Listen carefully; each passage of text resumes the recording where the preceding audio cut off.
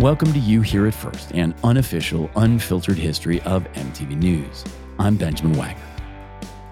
For much of its 36 years, MTV News was where young people everywhere heard their music, movie, political, and pop culture news first.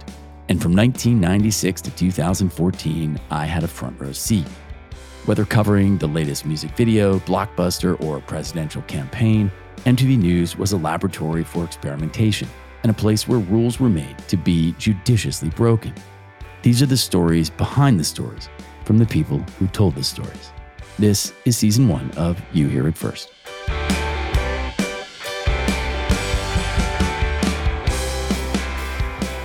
For a few years in the late 90s, Robert Mancini and I were the first two staffers into the MTV News offices every morning, tasked with writing, producing, and publishing half a dozen stories to MTVnews.com before the television news meeting even began.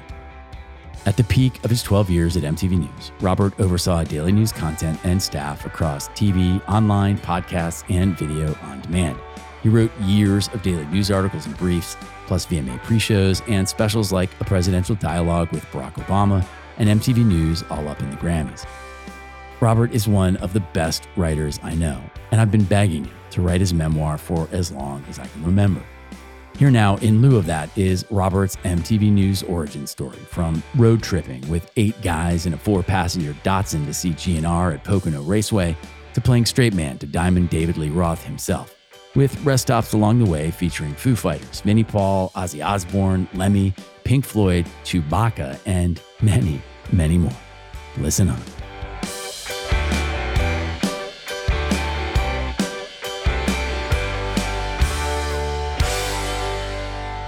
Managed to come in as a wide-eyed kid from the Rust Belt who had watched The Week in Rock for years and years and years in high school, and was hired, as you were, by the guy who produced more episodes of that show than anyone else, which is mind-blowing. If you'd told me that when I was in high school, that would have been science fiction. I was like, there's no way on earth that I'm going to work with these people, that I'm going to make it there. And I did. I still can't believe it. There were so many just unlikely moments. Again, things that felt like science fiction, things that felt like somehow I had slipped through a wormhole in like 8th grade and found myself in a room with the people who were like pinned up in my locker. And as a guy who grew up into hard rock and metal, to be able to interview, everyone from the original lineup of Black Sabbath to AC/DC to Judas Priest, to David Lee Roth, which I know is a story you remember well. Just mind-blowing. Being the resident expert for the longest time who could speak Ozzy the best and translate Ozzy Osbourne for the rest of the team when they would say, what did he say in that soundbite? And then I could explain it to everybody. Totally.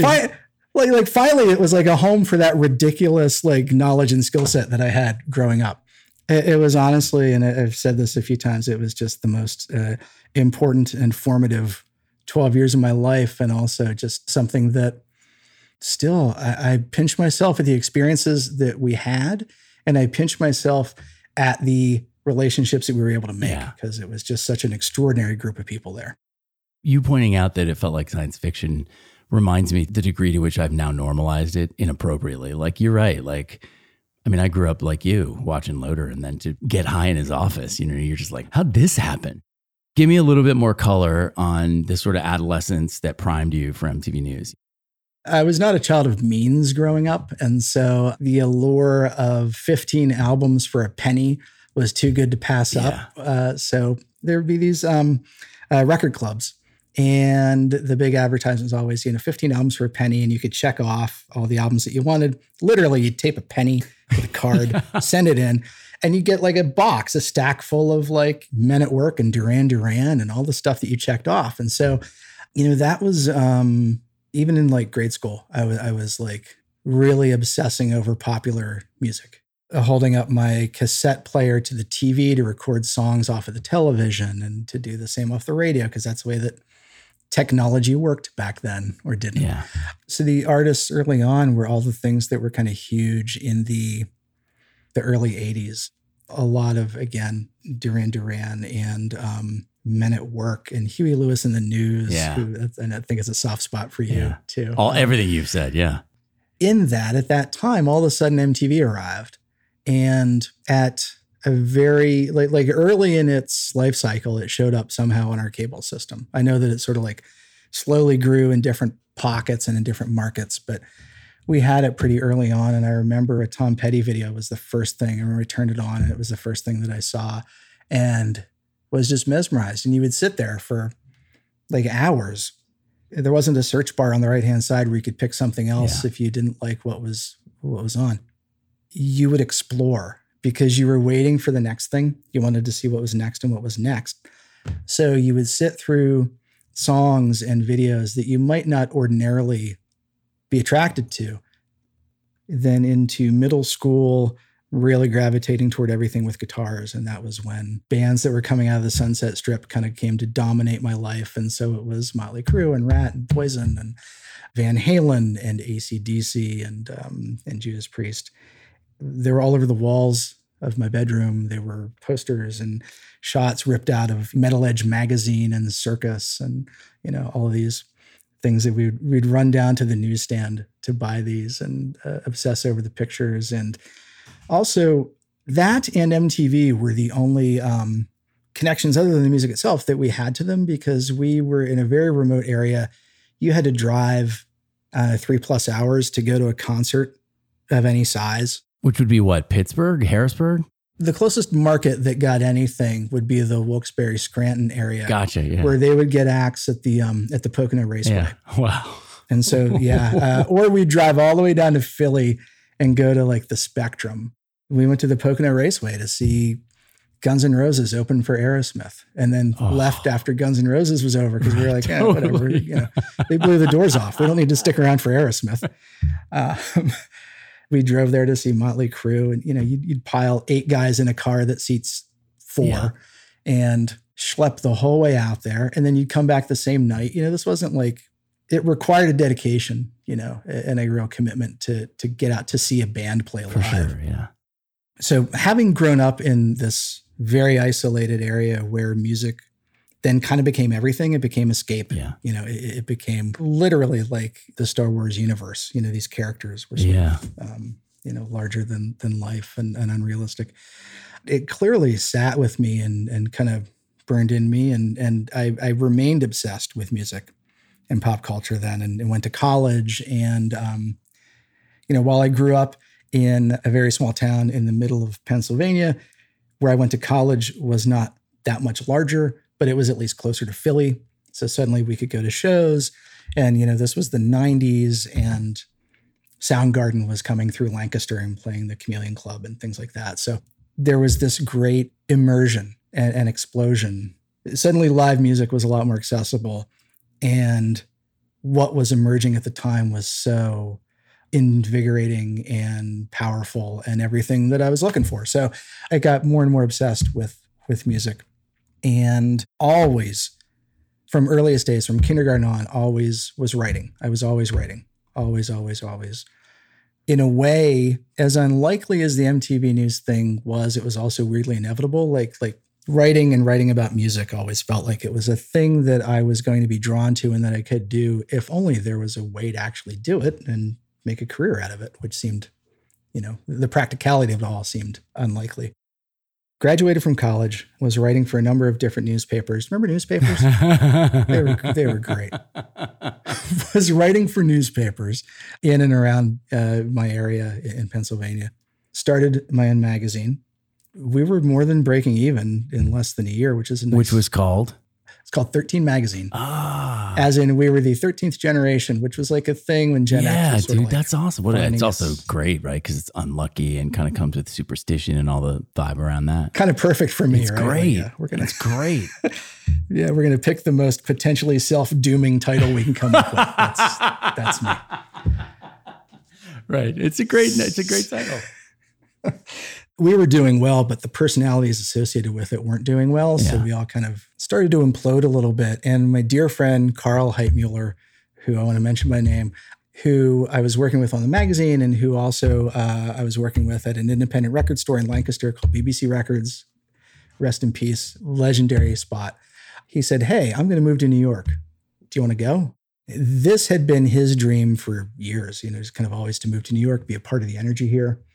Me, I hadn't really considered it. And I think literally all the thought I put into it was, yeah, sure. Okay. Yeah. Me too. As like every great decision in my life. Okay.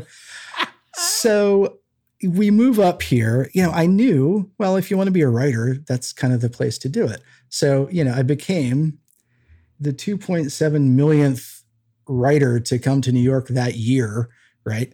Rejection. I was applying for everything that I could find, every remotely editorial position, nothing. I remember applying for like an editorial assistant position with a trade publication for the petroleum industry. Yeah.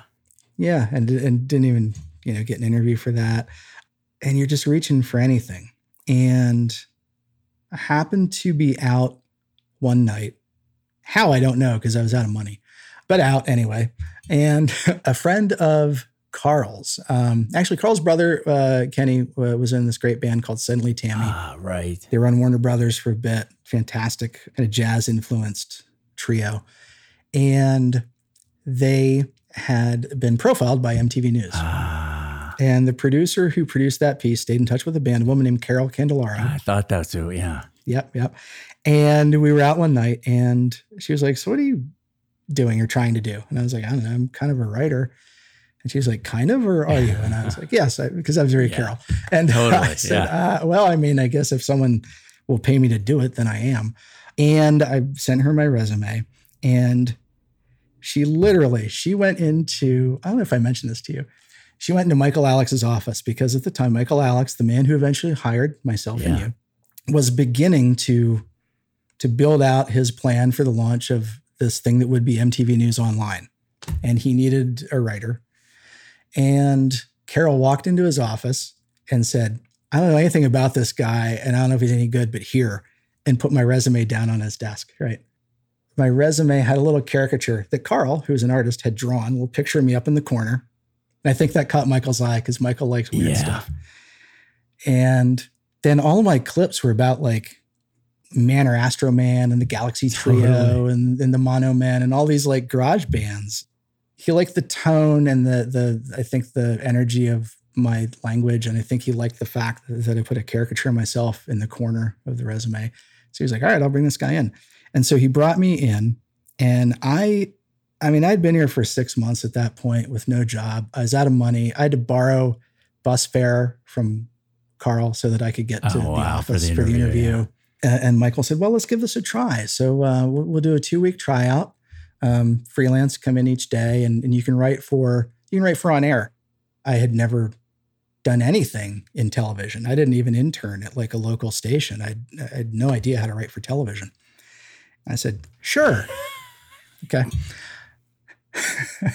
Because what else am I going to do? Like stay on the couch and watch Quincy? Wow. So I then still had to borrow bus fare so that I could get to that job every day. And I remember my first day coming into the office, the morning meeting, which is like a thing of legend in MTV News, right? Like the morning meeting, typically at that point led by the man who was running the news operation, Michael Schur, who is iconic. Oh, yeah, I love Michael Schur. But this day, the morning meeting was held in Dave's office, Dave Cerulnik, a man who, if anyone who's listening to this and you don't know, you've probably seen Dave mentioned. He had a big piece about MTV News recently. I think he did for maybe the Hollywood Reporter. It was held in his office because Madonna had given birth that day. Oh, man. We're all crammed into a room that's too small for us. And it's everybody who works for MTV News crammed into this space, including like Kurt's there. And Kurt's never at the morning meeting, I don't think I ever saw him at one. That's amazing. No. Day one, Madonna's, and of course with Madonna, of course he's going to be there. Well, I'm just like, oh my God, if I wasn't intimidated before, I'm just going to like quietly Homer Simpson my way back into the bushes and disappear. This is terrifying. I certainly wasn't the guy that they gave that story, but I was pitching. I was like, hey, I saw that Fishbone announced some dates, pitching little things. And so I got those in and you'd write your copy, print it out, take it in to Michael Schur's office, and he would read it. He would read it in front of you. So there's another pit in my stomach. Like I have to walk in, I hand him my copy. He's going through it and he goes, all right, good, not bad. Maybe I can actually do this. Yeah. And then of course I see the final scripts after they come through rewrite and after Kurt, because Kurt at that point was final rewrite, obviously, on all of his on-air copy. And nothing of what I had written was in there, right? I mean, the facts were there, right, but totally. And then on day 3, I think it was day 3 or 4, I did whatever my piece was about, like, Reverend Horton Heat or something. Totally. Right? And then when I see the final script, there was like a phrase. I tried to do something clever and Kurt kept it. Yeah. And I was like, wow, this is it. Like, oh my God, this is incredible. Maybe I can actually do this. And then that was the day that Michael hired me, that Michael Alex said, we'd like you to stay on. That was my terrifying, terrifying way in. So at what point is he like, all right, we're going to launch this thing now and here's how we're going to do it. And here's the people who are doing it and come sit in this weird fishbowl or whatever. So this is October of 96. And Michael's plan then is to launch MTV News Online, its first ever original content digital presence in January of 97. Right. So for 2 months, I'm just writing for On Air. Certainly working very closely with Michael Shore and, Rhonda Markowitz and Randy Gollin and Josh Tyrangel and Andrea. Oh yeah. Like, oh my God, all these amazing people. Right. And just trying to like learn everything that I could and soak up as much as I could during that time. Also trying to like work with Michael and get a handle on what this thing was going to be in January. Are there designs? Is there a mock-up? I didn't know what a mock-up was at the time. I think I said, is there something I can look at? Right. And he said, no, we want real reporting and 2 stories every 2 hours. Oof. First posting at 8 a.m., Ugh. the last posting at 6 p.m. So I knew that come January, me and this other green, young, fresh-faced fellow that they had hired named Ben Wagner, we're going to be coming in at about 6:30 each day so that we'd have 2 stories ready to go for 8 a.m. And I knew that it was going to skew more print than the work that I had been doing for On Air, but also that we wanted it to retain MTV News voice. Before we launched this thing, the MTV News digital presence there were literally transcripts of the on-air news brief script copy in the AOL keyword MTV section of AOL, right? That was it. Yeah. And it literally would still say, hi, this is Kurt Loder with MTV News at the top. And it was in all caps because that's the way you'd plug it into the teleprompter. In doing something new, we were defining or redefining the scope of what MTV News paid attention to. Yeah. Because we had our own bandwidth as individuals, you and I, but we had unlimited real estate and we weren't picking the 3 things in a day that we could fit into those news brief slots, right? We had room for, 12 to 16 or as much as we could crank out in a day. So suddenly we were covering bands and artists and eventually later issues that weren't being covered on air or that there was not the real estate to cover on air. And I think it was hard for some of our on-air partners to kind of get their heads around that at first, but then eventually it became like this haven. It was the place where they all wanted to play because there was more freedom and more space to do the kinds of pieces that you wanted to do. Like Kurt wanted to, the day that Kurt Loder was like, can I do something for online? Because I have something I want to say and there's not a place to say it on air, was mind-blowing. Yeah. Like that was okay. We made it. We turned it into a valuable enough platform that the people who we respected want to come and play on it. Yeah. But we physically started, I was in a cubicle outside of Tabitha Soren's office. I remember I was across the hall. Also incredibly intimidating. Yeah, totally. Like, here, you're going to sit here. Okay. Again, as a fan, as someone who grew up like watching these people, it was wild to me to be parked there. But as we were launching, Michael got a bit of real estate, got what had been I don't even know if it was a full conference room, but it was interior room that had a big window on the hallway that looked out on the rest of MTV News. And that became like this weird little playground or clubhouse. Yeah. We called it the fishbowl because everybody could just look through the glass at all of the weird creatures inside.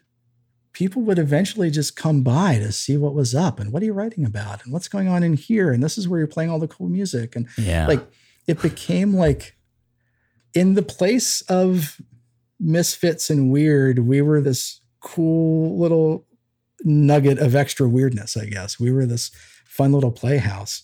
And I mean, it certainly didn't feel fun all the time, but 6 a.m. 6 a.m. it was not fun. No, but the people around us who when we came in, we had so much respect for, and I think we're really trying to like win over and trying to live up to what they had done with MTV News. Yeah. Suddenly they were coming around because they wanted to see what we were doing, which was just wild, just absolutely wild to me. Yeah. It still is.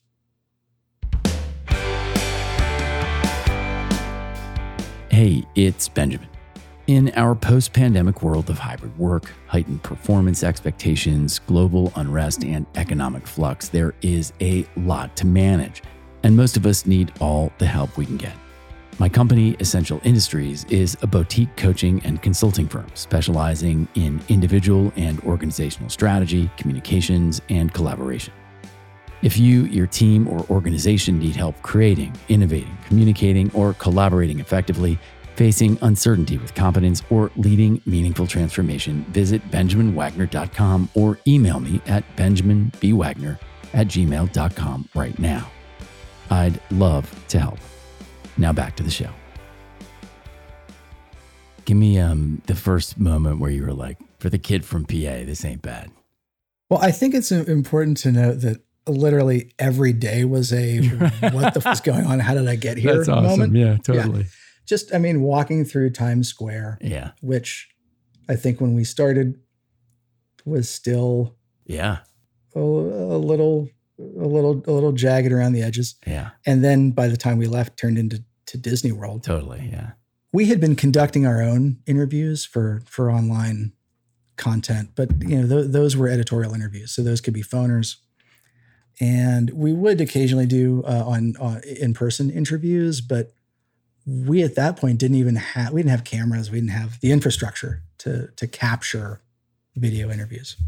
So we'd work a lot with the on-air interviews. And eventually I was asked to do interviews that would do double duty, that would be used for on-air content, as well as pieces that we could mine for online content. And they kind of eased me into it. I think that I got a lot of the interviews that were sort of favors to record labels. Right. Like artists that didn't. It's my entire really Rolling go Stone anywhere. career. Yeah, totally. Yeah. I think one of my first real, oh my God, how did I get here moments in interviews was when David Lee Roth came through. We used to have these like weekly shoot edit meetings where we determined what we were doing with our crews, who are we interviewing, what pieces are we producing, and who's going to do it. They're kind of determining assignments in there too. I was like, David Lee Roth, I will, yes, 1,000%. Give me David Lee Roth. I'm a Van Halen fan. Let me do this. And he blows onto the set like the Tasmanian devil, and there's like scarves and a vest, and he's everything that I want him to be. He's vintage Dave, and he sits down. And again, because I am off camera, I am not part of the show of this interview. I need to ask my question, then be quiet and not step on his sound bites. That's the way that it works when you are doing an off-camera interview, right?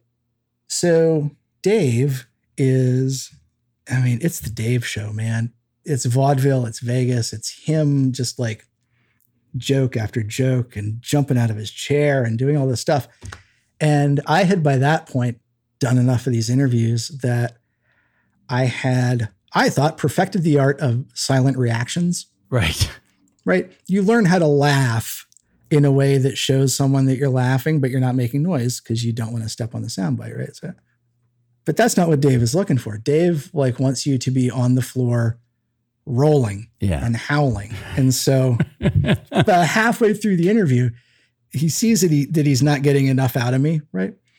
So he goes, oh, and he sits up in sort of a mock, like prim and proper way and straightens a tie that he's not wearing, and says, oh, sorry, Your Honor. Sorry, Your Honor. And he starts to call me Your Honor through the rest of the interview.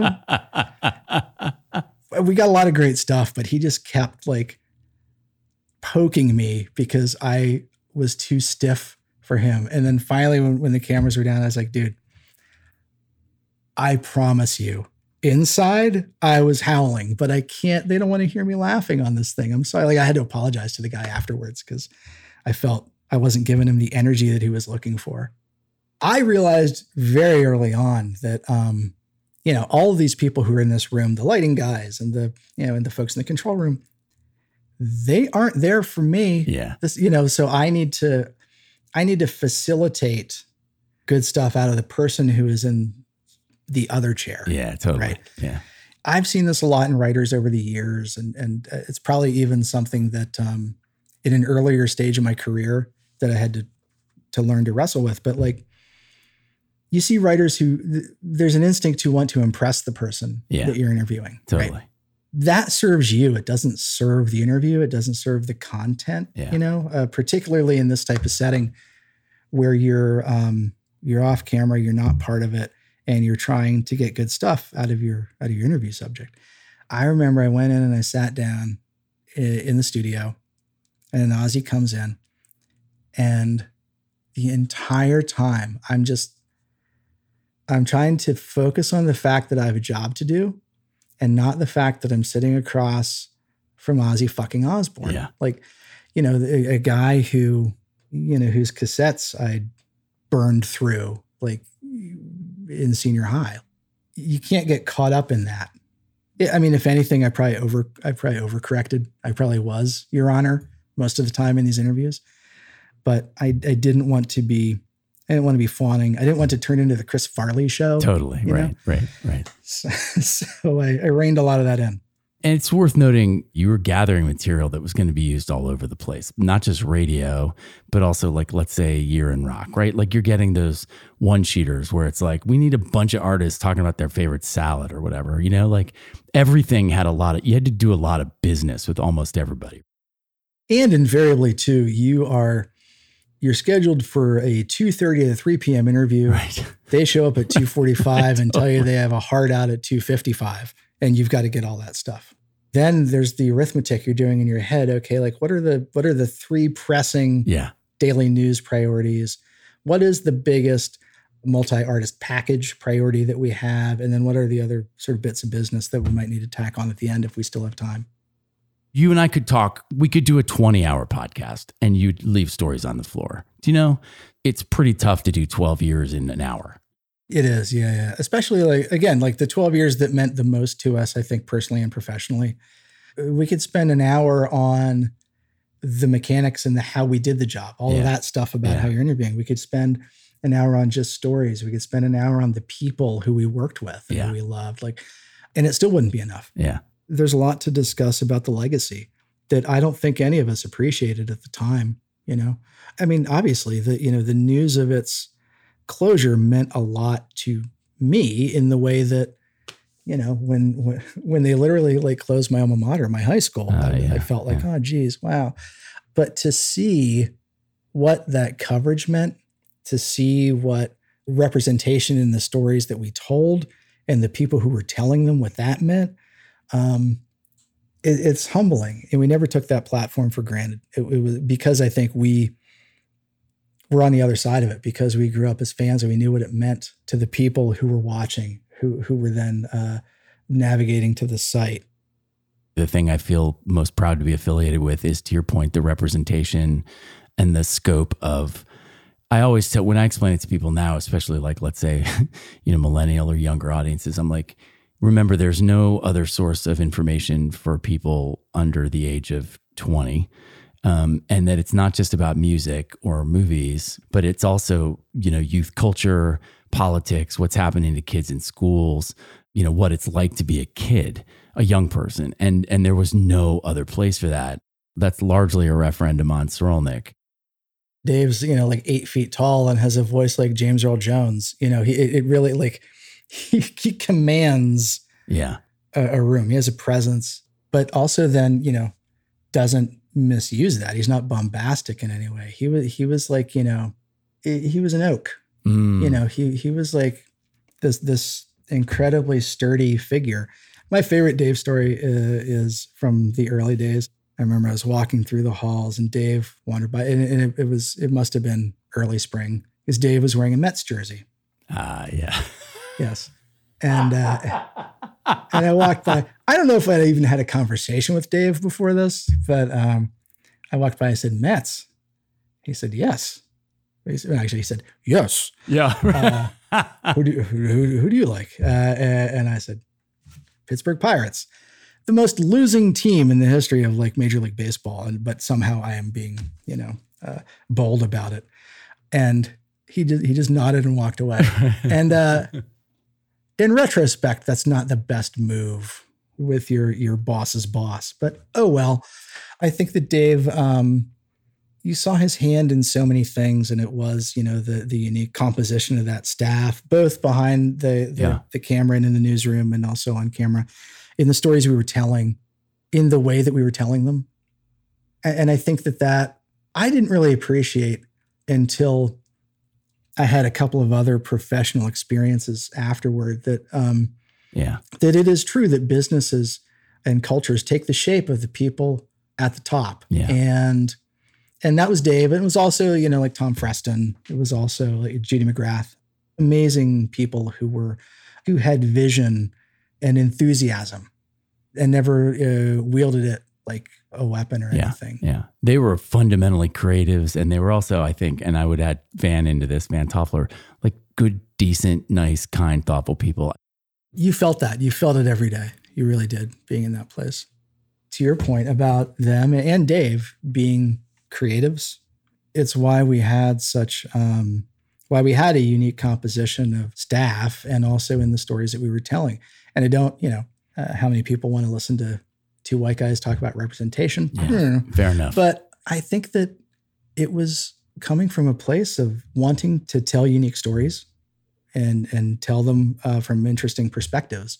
And that was the natural way that we built this group and that we had this unique presence on camera. It never felt like a mandate or a mission or a box that a company was checking. Right. Or even as crass as, well, we really need to hit this other target demo. There's like a sweet spot there that we aren't hitting. It wasn't that. We want to tell interesting stories in an interesting way. And if you're going to do that, in hip hop, and if you want to do it with authenticity, you need Sway and you need Shaheem Reed, and you need, Jason Rodriguez and Ramon Dukes and Joseph Patel and like all these amazing people who we worked with, in the way that if you want to tell interesting stories in an interesting way and in an authentic way in video games, you get Stephen Totillo. It was just such a fantastic mix of incredibly smart people there. And I think that's what has kind of washed over me in the wake of the closing of the department. And I just feel fortunate that I got to be around it. I always felt like I was kind of adjacent to things. And that was wild and interesting to me. Like, just being in the suite at the Palms Hotel and Casino at the Vegas VMAs, where the Foo Fighters had this string of guests and collaborators, from like Lemmy from Motorhead to Serge from System of a Down and the guys from Mastodon and Josh from Queens of the Stone Age. It was literally at that point, like somebody put my iPod on shuffle. That room was incredible. Just being there. One of the other hallmarks of working at that place was those holiday parties. So like, give me a visual snapshot of the like most absurd moment that you can recall from one of those things. Well, yeah, I mean, it's worth noting that the holiday party for many of the years that we were there was at what was then called the Hammerstein Ballroom, which is like a big concert venue in Manhattan, and has multiple levels and balconies and stages. And the thing that everybody, I feel like the most infamous moment is the Penguin room. There was Totally. There was literally. Do you have a picture with you and a penguin, dude? No, I don't. Thank God all of this was before camera phones. Right. But there was a room full of like blocks of ice and penguins just hanging out behind velvet ropes and a bar. So, of course. Sure. The guys from sales are swilling scotch and pouring it on some poor emperor penguin. Another thing that happened at the time around the holiday party that really didn't strike you till later was, first of all, yes, of course, there's a line of black cars outside and everybody was misusing car vouchers to get themselves home at the time. All right, great. There's also a line of ambulances. Like, I kid you not, they would be prepared for, at least like 6 kids are going to way over drink at this thing and going to need some type of help. So that was nice. If I had $1 for every time I came to work without sleeping back then, right, I wouldn't have needed the job, frankly. Like when I think about the woe moments, there was like doing a shoot at the Skywalker Ranch, which is like George Lucas's enormous chunk of land in Northern California, and being invited into the warehouses that are his kind of personal prop archive and shooting with like the original Ark of the Covenant from Raiders of the Lost Ark. Like, it was just like you look over in the corner and there's the half blown up Death Star from the end of Star Wars. And there's a Chewbacca laying in a box. Like there was Live 8 in London where the day before the concert, it's me and like 12 other people just standing in this empty field while Pink Floyd sound checks for the first time in like in a quarter century, in like 25 years. My favorite moment though, honestly, was because I was like the hard rock guy for a bit, I would always cover one of the first dates of Ozfest every summer. It just so happened for a couple of years, it was kicking off in West Palm Beach, and my dad lives very close to West Palm. So I said, Dad, you want to go with me to Ozfest and kind of see what it's like and what I do for a living? He was all for it. He was, yeah, so that'll be great. I'd love to see what you do. And so that was when he discovered that being backstage at a show is just kind of like, being in the concrete bowels of an arena and not super exciting. You're like eating a warm sandwich under a tent somewhere. Yeah. But one of the interviews that I was doing that day was with Pantera, and the late, great Vinnie Paul, their drummer, who was an amazing guy, comes out of their dressing room and their publicist introduces him to me. Says, "Oh, this is Robert Mancini." He goes, "I know who you are, dude. I know who you are. When I see your name on a story, I know it's legit. I know it's the real deal." And this is in front of my dad, which is just like the greatest thing that can happen to you. And then the two of them just start talking about golf courses in the area. Like they suddenly they're off in a corner talking about golf courses. My dad says, "Boy, that fella's really nice. What a nice guy. He seems really sweet." 20 minutes later, they're on stage being Pantera. And my dad's like, "What just happened? What happened to that guy?" This is the golf guy. And now he's doing this. Yeah, but it was just 12 years of that. I mean, it was the Hudsucker proxy. We always talked about it, like he felt like Norval Barnes, who somehow found himself in this bizarre world that was bigger than him, but then somehow, if you can maintain your enthusiasm, you can be bigger than it. And that's, I think, what we try to do.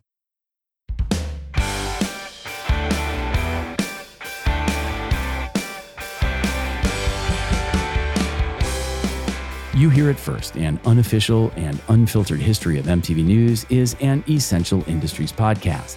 Please subscribe, rate, and comment wherever you get your podcasts. And visit benjaminwagner.com for more episodes and information on our creative, coaching, and consulting services. Until next time, it's a good feeling to know we're lifelong friends.